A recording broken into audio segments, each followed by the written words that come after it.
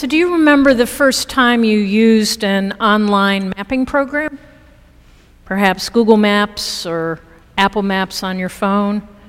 Or if you go back, way back to the 1990s, when the internet was first taking off, and you might remember MapQuest. Back then, before MapQuest, if you wanted to get to an unfamiliar place in Los Angeles, there was this spiral-bound atlas called the Thomas Guide. LA was divided into these snippets of paper maps. And if you wanted to get from your starting point to a destination that wasn't on that snippet, you'd have to follow this obtuse code. So say, for example, you were to get off the 10 at Lincoln. That would be map 49, section 2A. And then you want to head north on Lincoln. Well, by the time you cross Santa Monica Boulevard, you have to flip to map 41, section A6. So maps on our phones, hallelujah. A starting point, an ending point, directions, joy. Sometimes I think of our spiritual journeys a bit like these maps, and perhaps the Bible is kind of like the old Thomas Guide. Incredibly valuable, all the data is there. Lots of dense information on each page, in the Bible, in each book, connecting place to place, book to book, story to story, psalms, teachings, history. This huge diversity of ways of connecting and getting into deeper relationship with God. A huge diversity of ways which at times is rich and evocative and mystical, and yet other times confusing, frustrating, and challenging. But all ways a map to get into deeper relationship with God, to discover who God is, who is Jesus. In today's reading from the first chapter of the Gospel of John, you could almost think of that as like the Google map to our spiritual journey. It's got a starting point and a destination all packed in 13 little verses. Now, the passage comes in the first chapter right after John's big picture description of who Jesus is, that prologue. In the beginning was the Word. If you're here around Christmas, we heard this a couple of times. The Word made flesh, the light that darkness did not overcome. The Word giving power for us to become the children of God, revealing that we are the children of God. That's one heck of a destination. And I'm all in for heading there, being with God, enfleshed in the world, being with the light that conquers darkness, becoming a child of God. So yeah, take me there. And today's passage maps out this journey, and it's laid out in a beautiful dialogue, almost like a Hollywood script. The starting point, the starting scene is John the Baptizer, who sees Jesus, sees the Word made flesh, and he testifies, he declares, "This is the Lamb of God who takes away the sin of the world. This is the one upon whom the Spirit descended. This one, the fulfillment of divine promise. And this one is the one who baptizes with the Holy Spirit." Okay, folks, this is the destination he's declaring. So how does the journey begin? After John makes this huge declaration, he's with two of his disciples, and he sees Jesus and points to him and says, this is the Lamb of God. And a spiritual journey for these two disciples begins. Someone is pointing the way to Jesus.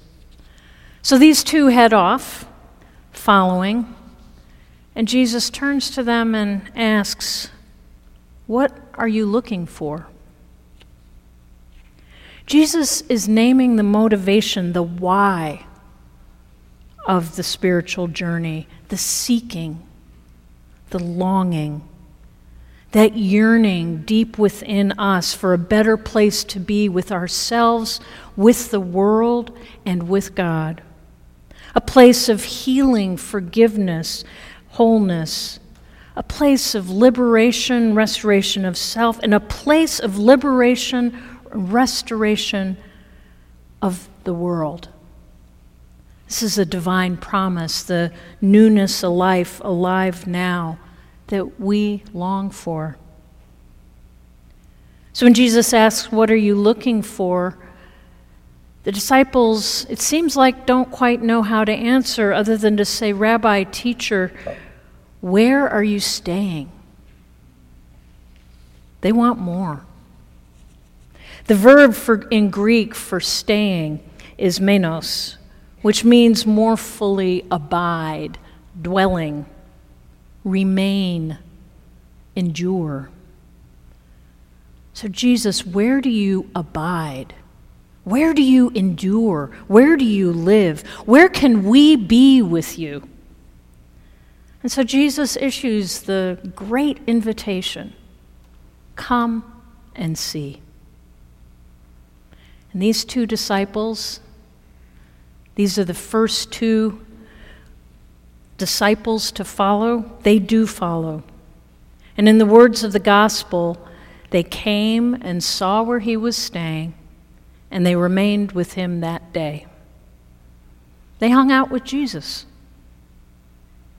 And this, in a sense, is the destination, being with Jesus, discovering Jesus as the Messiah, discovering the blessing and healing and liberation for us and for the world of his Messiahship. And this discovery is so powerful and so transformative just in that one day that Andrew, one of the two, zooms home to his brother Simon Peter to tell him, "We have found the Messiah." And we don't know how much of who the Messiah is Andrew understood, but we know he's excited enough to share the news. And Andrew brings Simon to Jesus, and Jesus blesses Simon with a new identity and names him Peter. This is the first calling of disciples in John's Gospel, right there in the first chapter. This is the map of the spiritual journey. And when Andrew is going to find Peter, to find his brother, we have a mirror of what John did in the beginning of this story.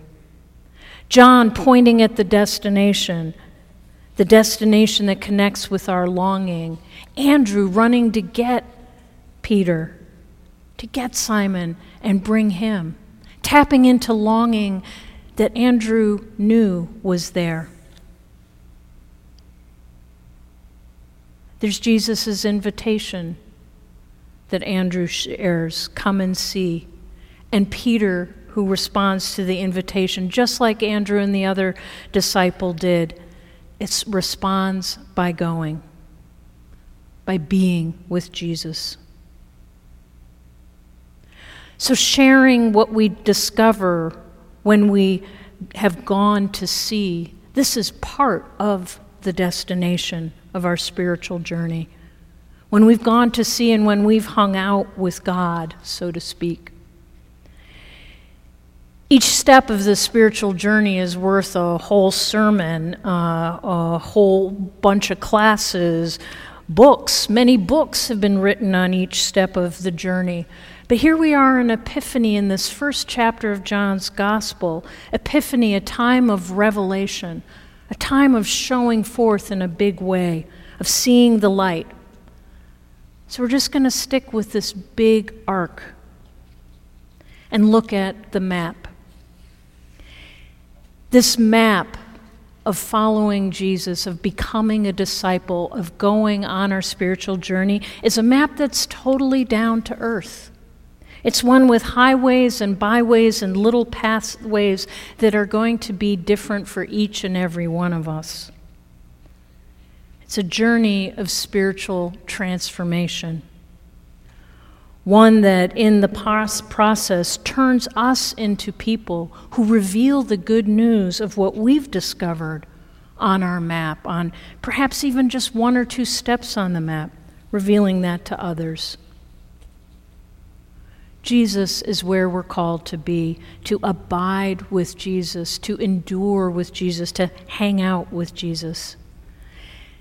We're called to listen to others who may point the way, and we're called to accept the invitation to come and see. Our parishioner and retired seminary professor, Richard Peace, spent the better part of his career studying spiritual transformation, looking at spiritual journeys, looking at and writing about what in Christian language is called conversion. The ways that we come and see, the ways that coming and seeing impacts our lives.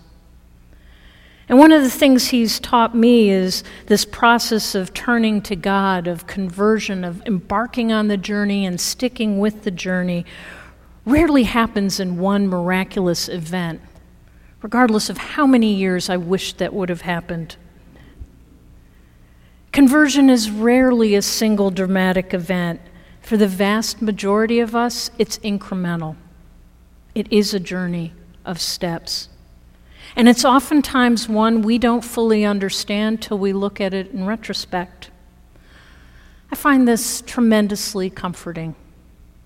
And it fits with the full dictionary definition of what epiphany is. We think of epiphany as that one explosion of a moment, but Merriam-Webster describes it also as an intuitive grasp of reality through something usually simple and striking. Dictionary.com says an epiphany is also an intuitive perception or insight into the reality or essential meaning of something, usually initiated by some simple, homely, commonplace occurrence or experience. Jesus meets us in the simple, the homely, and the commonplace. And our journeys, our call to be disciples, our call to come and see, is down to earth. And little moments, these little moments when we respond, these little moments through God's grace become transformative. Our job simply listen, see where we're being called, then come and see, abide with Jesus.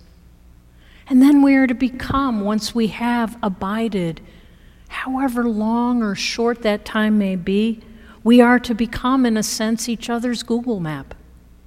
We are to be pointing the way for others, just pointing it out. The conversion, the transformation, that's God's job. That's not our job. Our job is to share.